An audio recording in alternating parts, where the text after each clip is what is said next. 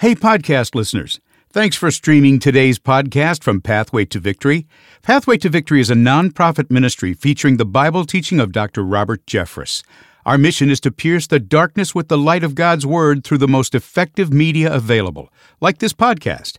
To support Pathway to Victory, go to ptv.org/podcast and click the donate button, or follow the link in our show notes. Now, here's today's podcast from Pathway to Victory. Hi, this is Robert Jeffress, and I'm glad to study God's Word with you every day on this Bible teaching program. On today's edition of Pathway to Victory. As you look through the Bible, there are three biblical words that describe what it is salvation does for us. There are more words, but there are three that I've selected today. One is the word atonement. There's a second word, and that's the word reconciliation. The third word is redemption. Welcome to Pathway to Victory with author and pastor Dr. Robert Jeffress. You know, in the Garden of Eden, God created Adam and Eve and gave them dominion over His perfect world. Then they disobeyed God and they introduced sin into the world. But thankfully, the story does not end there. Today on Pathway to Victory, Dr. Robert Jeffress describes the priceless gift that God has offered to everyone. Now, here's our Bible teacher to introduce today's message. Dr. Jeffress? Thanks, David, and welcome again to Pathway to Victory. We're in the final stretch of my teaching series called What Every Christian Should Know. But before we get started with the next message, let me pose a question. Did you know that Pathway to Victory publishes a magazine? Well, we do, and it's called Pathway Magazine, and the subscription list is growing daily. Well, I'd love to send you a complimentary copy just for getting in touch today. In Pathway Magazine, I've written daily devotionals to inspire your walk with God, and you'll find a variety of helpful articles on Christian living as well. So please, while this offer stands, visit ptv.org to request your copy of Pathway Magazine. Our subject all this month is focused on 10 core beliefs for standing strong in a shifting world. I'm calling the series What Every Christian Should Know. And for good reason. The cultural conversations in our world seem to flip-flop every day. Have you noticed that?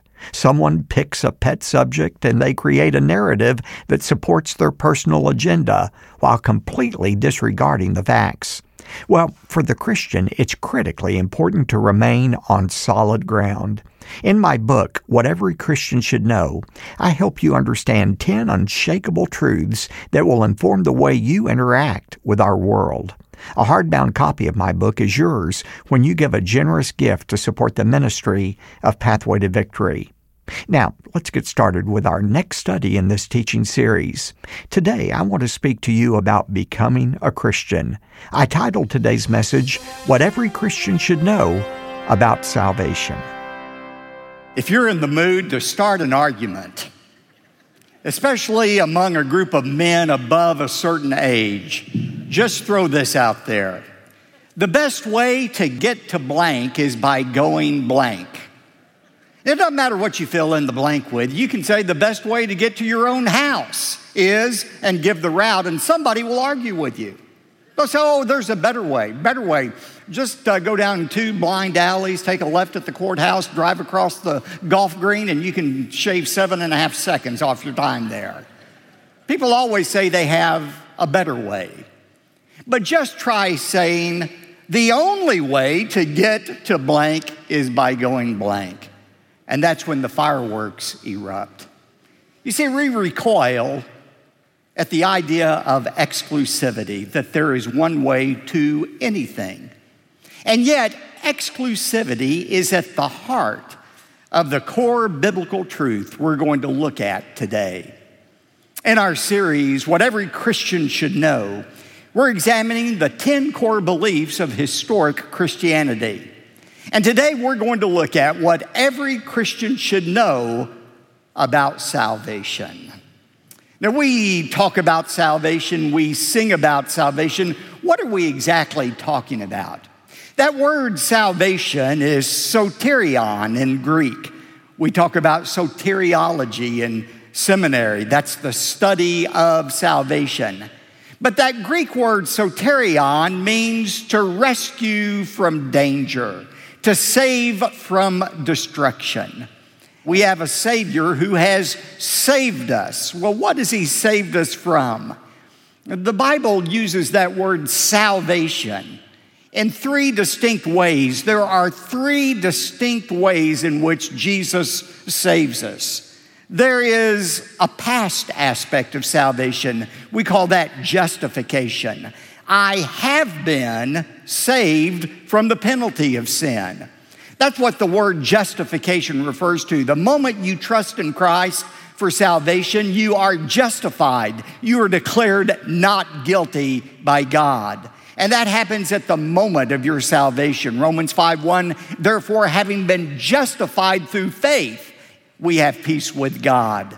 Ephesians 2:8 says, for by grace you have been saved. Not you will be saved, you have been saved through faith. Grace that we receive through faith. So that's justification. But there's also a present aspect of salvation. I am being saved from the power of sin. That's called sanctification. Our final message in this series, or next to the last message, will be what every Christian needs to know about sanctification. Right now, if you're a Christian, the Holy Spirit is available to save you from the power of sin. That's what Romans 6, 7, and 8 is all about.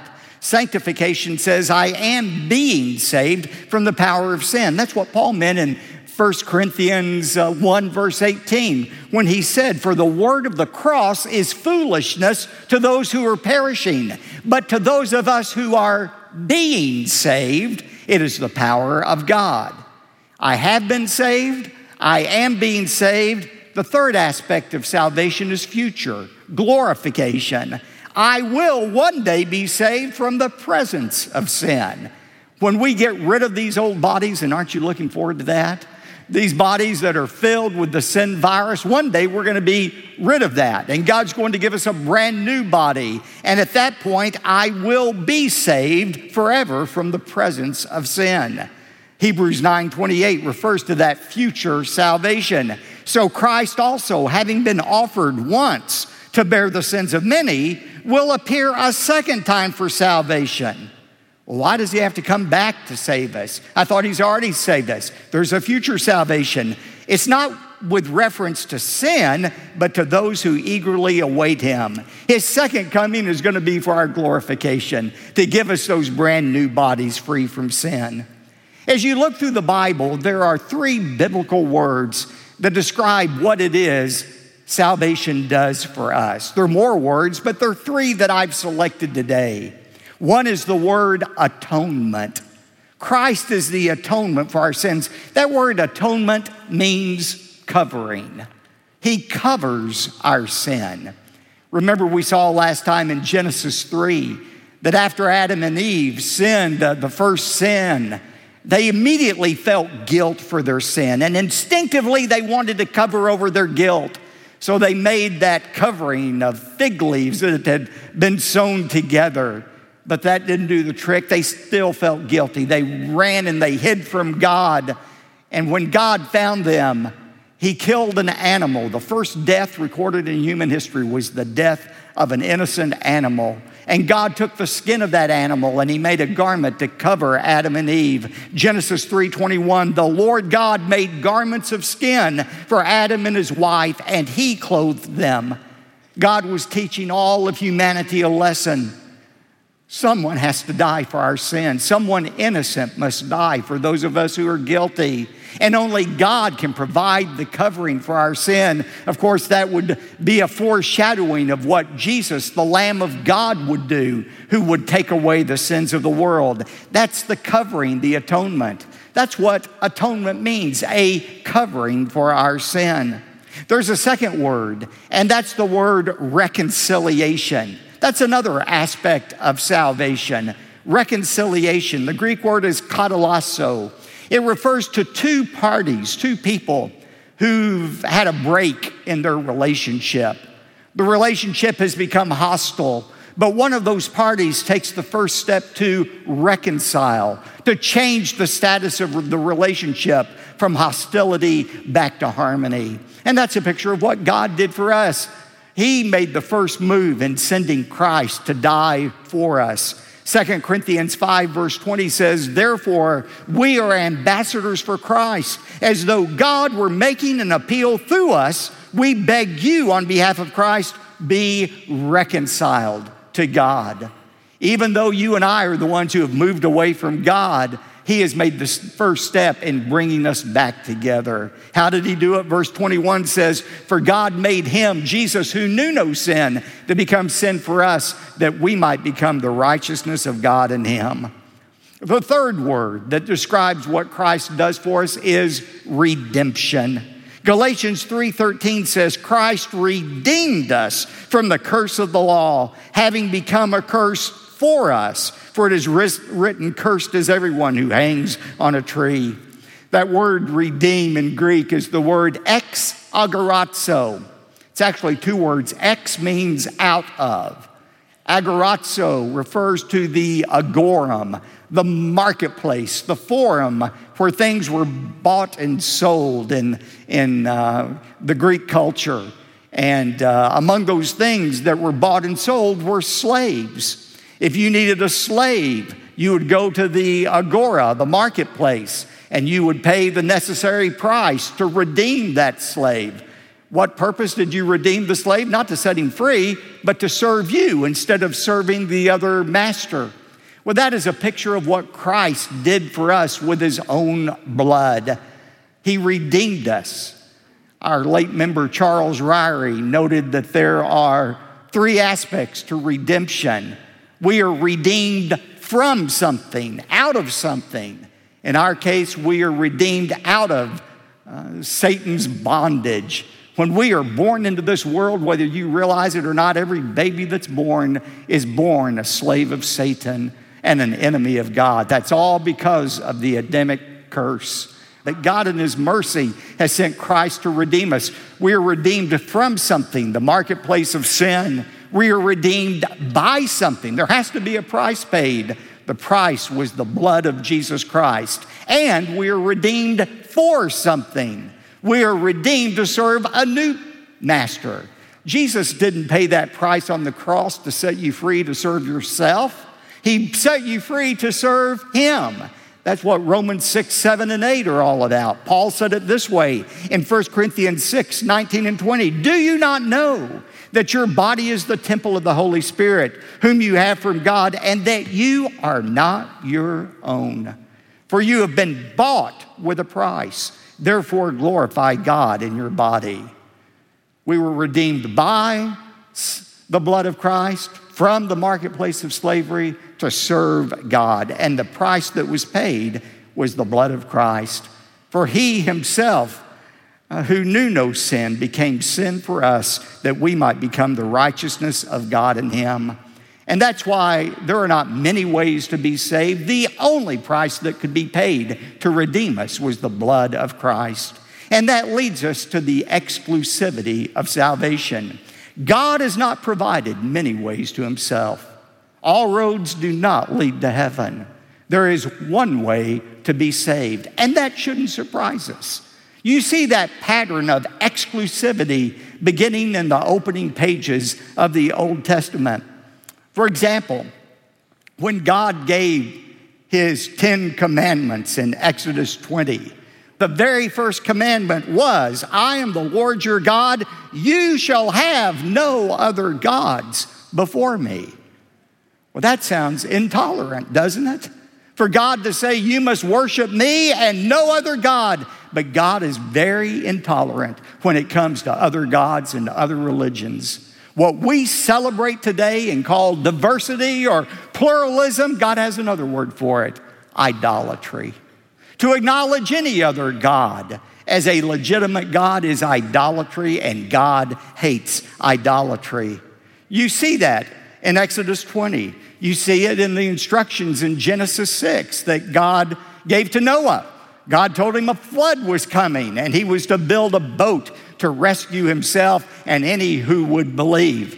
God gave Noah exacting specifications for the size of that ark, the wood that it was to be made from, how it was to be fashioned together. Only the ark God designed would save the people who believed. Or look in the instructions that God gave Moses in Exodus 25:30 about the construction of the tabernacle, the first place of worship. Did he say, oh, I don't care about buildings. I don't care what kind of building you build anything you want? No. There were exacting specifications for what that tabernacle was to look like, even down to the intricate instructions for the priestly garments. You had to do it God's way for God to recognize your worship.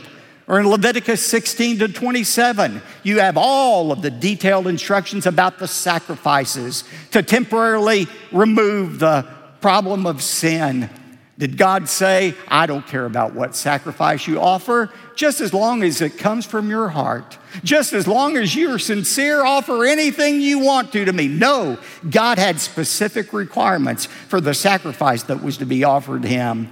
There are not many paths to God. There is one path to God. Somebody who learned that lesson the hard way was Cain. Remember the story of Cain in Genesis 4:3-5? Cain was one of the many children of Adam and Eve. Adam and Eve didn't just have two children, Cain and Abel. The Bible says they had many children, which answers that age-old question, where did Cain get his wife from? You've heard that before. They had many children, but remember Cain and Abel. Genesis 4 verse 3 says, Cain brought an offering to the Lord of the fruit of the ground. Abel, on his part, brought of the firstlings of his flock and of their fat portions. And the Lord had regard for. He accepted Abel's sacrifice, but for Cain and his offering, he had no regard. So Cain became angry and his countenance fell, and he ended up killing his brother over the jealousy. Now, why is it God accepted the offering of Abel and rejected the offering of Cain? Well, it's very clear. It's because Abel's offering was the offering that God required. Cain decided to try to approach God in his own way with his own offering. Well, where is that? That's not in my Bible in Genesis 4.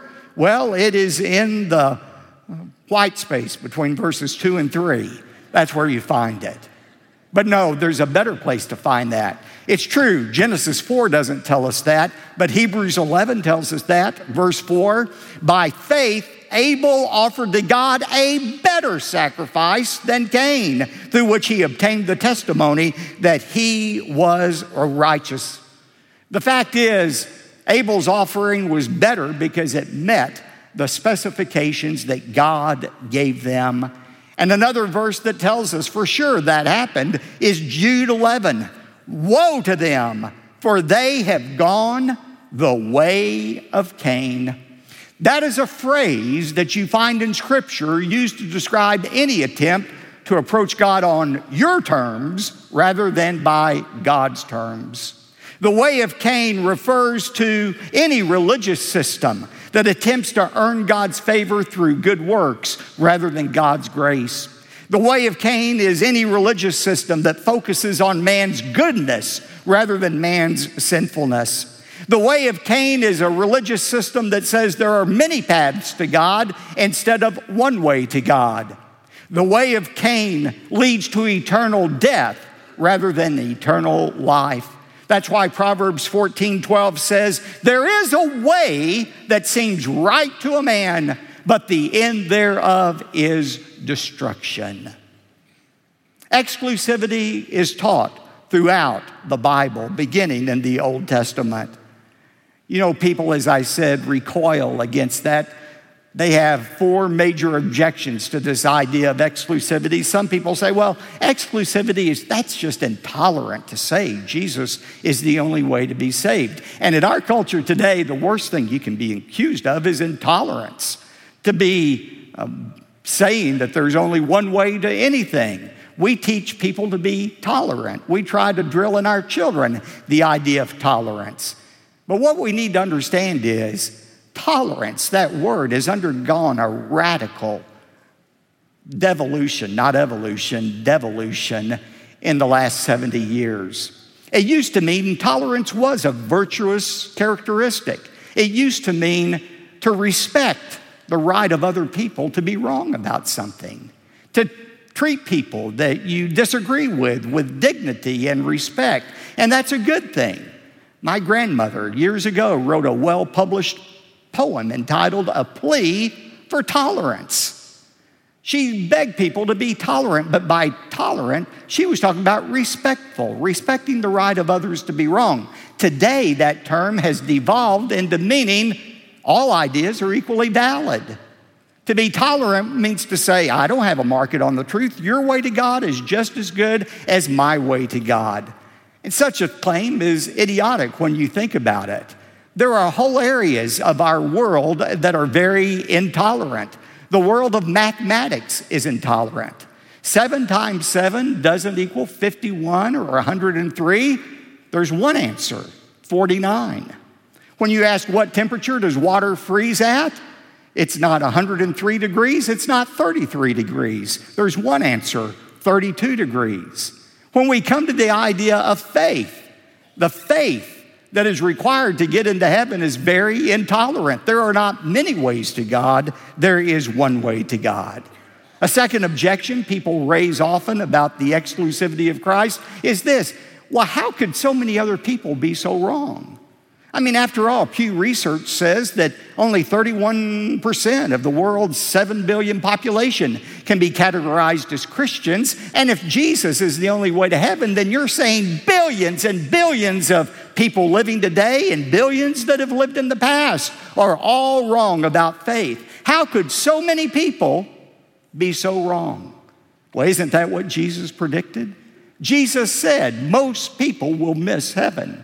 Most people won't find that narrow way that leads to salvation. In Matthew 7, Jesus said, enter through the narrow gate, for the gate is wide and the way is broad that leads to destruction, and many are those who enter into it. But the gate is small and the way is narrow that leads to life, and there are few who find it. A third objection, some people say, well, you don't have to claim to be exclusive because all religions teach basically the same thing. All the world religions teach basically the same thing. The only people who say that are people who are ignorant about world religions. Because if you look at world religions, you see they are very different. They don't all teach the same thing. And interestingly, most all of them claim to be exclusive. Their way is the only way to heaven. Finally, people say, well, it's just unfair for God to send people to hell, especially because they just hadn't believed the right thing about Jesus. The fact that God chooses to save some and not everybody is not because God is unjust. People who receive Christ, His pardon, they receive God's mercy. Those who reject Christ receive God's justice, but in no case is God acting unjustly. This is the most important topic in the entire teaching series because eternity hangs in the balance. Your response to the doctrine of salvation will determine your destiny in the life beyond. I've written a book that addresses this foundational doctrine and many more. My book is called What Every Christian Should Know: 10 Core Beliefs for Standing Strong in a Shifting World. The purpose of my book is to help you get in touch with the non-negotiable essentials of your Christian faith. I want to show you what every Christian should know about 10 core beliefs, including the Bible, the Holy Spirit, the end times, sin, and salvation. A hardbound copy of my book, What Every Christian Should Know, will be sent to your home right away when you give a generous gift to support the ministry of Pathway to Victory. Nothing will leverage your investment in Pathway to Victory quite like becoming one of our monthly supporters. We call them our Pathway Partners. In this important relationship, you receive a number of wonderful benefits. These are clearly detailed for you online at ptv.org. But the best part of becoming one of our Pathway Partners is that your generosity flows through Pathway to Victory, touching lives and piercing the darkness with the light of God's Word. Now here's David to explain how you can become one of our Pathway Partners today. Thanks, Dr. Jeffress. You can sign up to become a Pathway Partner by visiting ptv.org. And when you give your first Pathway Partner monthly gift, or when you give a generous one-time gift, you're invited to request a copy of the best-selling book by Dr. Robert Jeffress called What Every Christian Should Know. Again, go to ptv.org or call 866-999-2965. Now, when your gift is $75 or more, you'll also receive the complete collection of audio and video discs for this month's teaching series, What Every Christian Should Know. You'll get that along with the corresponding study guide. One more time, our phone number 866-999-2965 or go to ptv.org. You could also write to us. Here's the address: P.O. Box 223, 609, Dallas, Texas 75222. Again, that's P.O. Box 223, 609, Dallas, Texas 75222.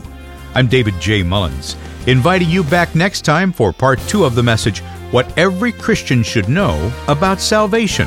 That's Friday, here on Pathway to Victory. Pathway to Victory with Dr. Robert Jeffress comes from the pulpit of the First Baptist Church of Dallas, Texas. Imagine waking up to the sight of Alaska's majestic coastline or spotting wildlife from the deck of a luxurious cruise ship. Experience these unforgettable moments on the Pathway to Victory Cruise to Alaska with Dr. Robert Jeffress, June 15th through the 22nd, 2024. Leave the stress behind as you take in God's magnificent creation. Relax with us in Alaska, and I guarantee you'll come home spiritually and physically refreshed. To book your spot on the 2024 Pathway to Victory Cruise to Alaska, go to ptv.org. You made it to the end of today's podcast from Pathway to Victory, and we're so glad you're here. Pathway to Victory relies on the generosity of loyal listeners like you to make this podcast possible. One of the most impactful ways you can give is by becoming a Pathway partner. Your monthly gift will empower Pathway to Victory to share the gospel of Jesus Christ and help others become rooted more firmly in His Word. To become a Pathway partner, go to ptv.org/podcast and click on the Donate button, or follow the link in our show notes. We hope you've been blessed by today's podcast from Pathway to Victory.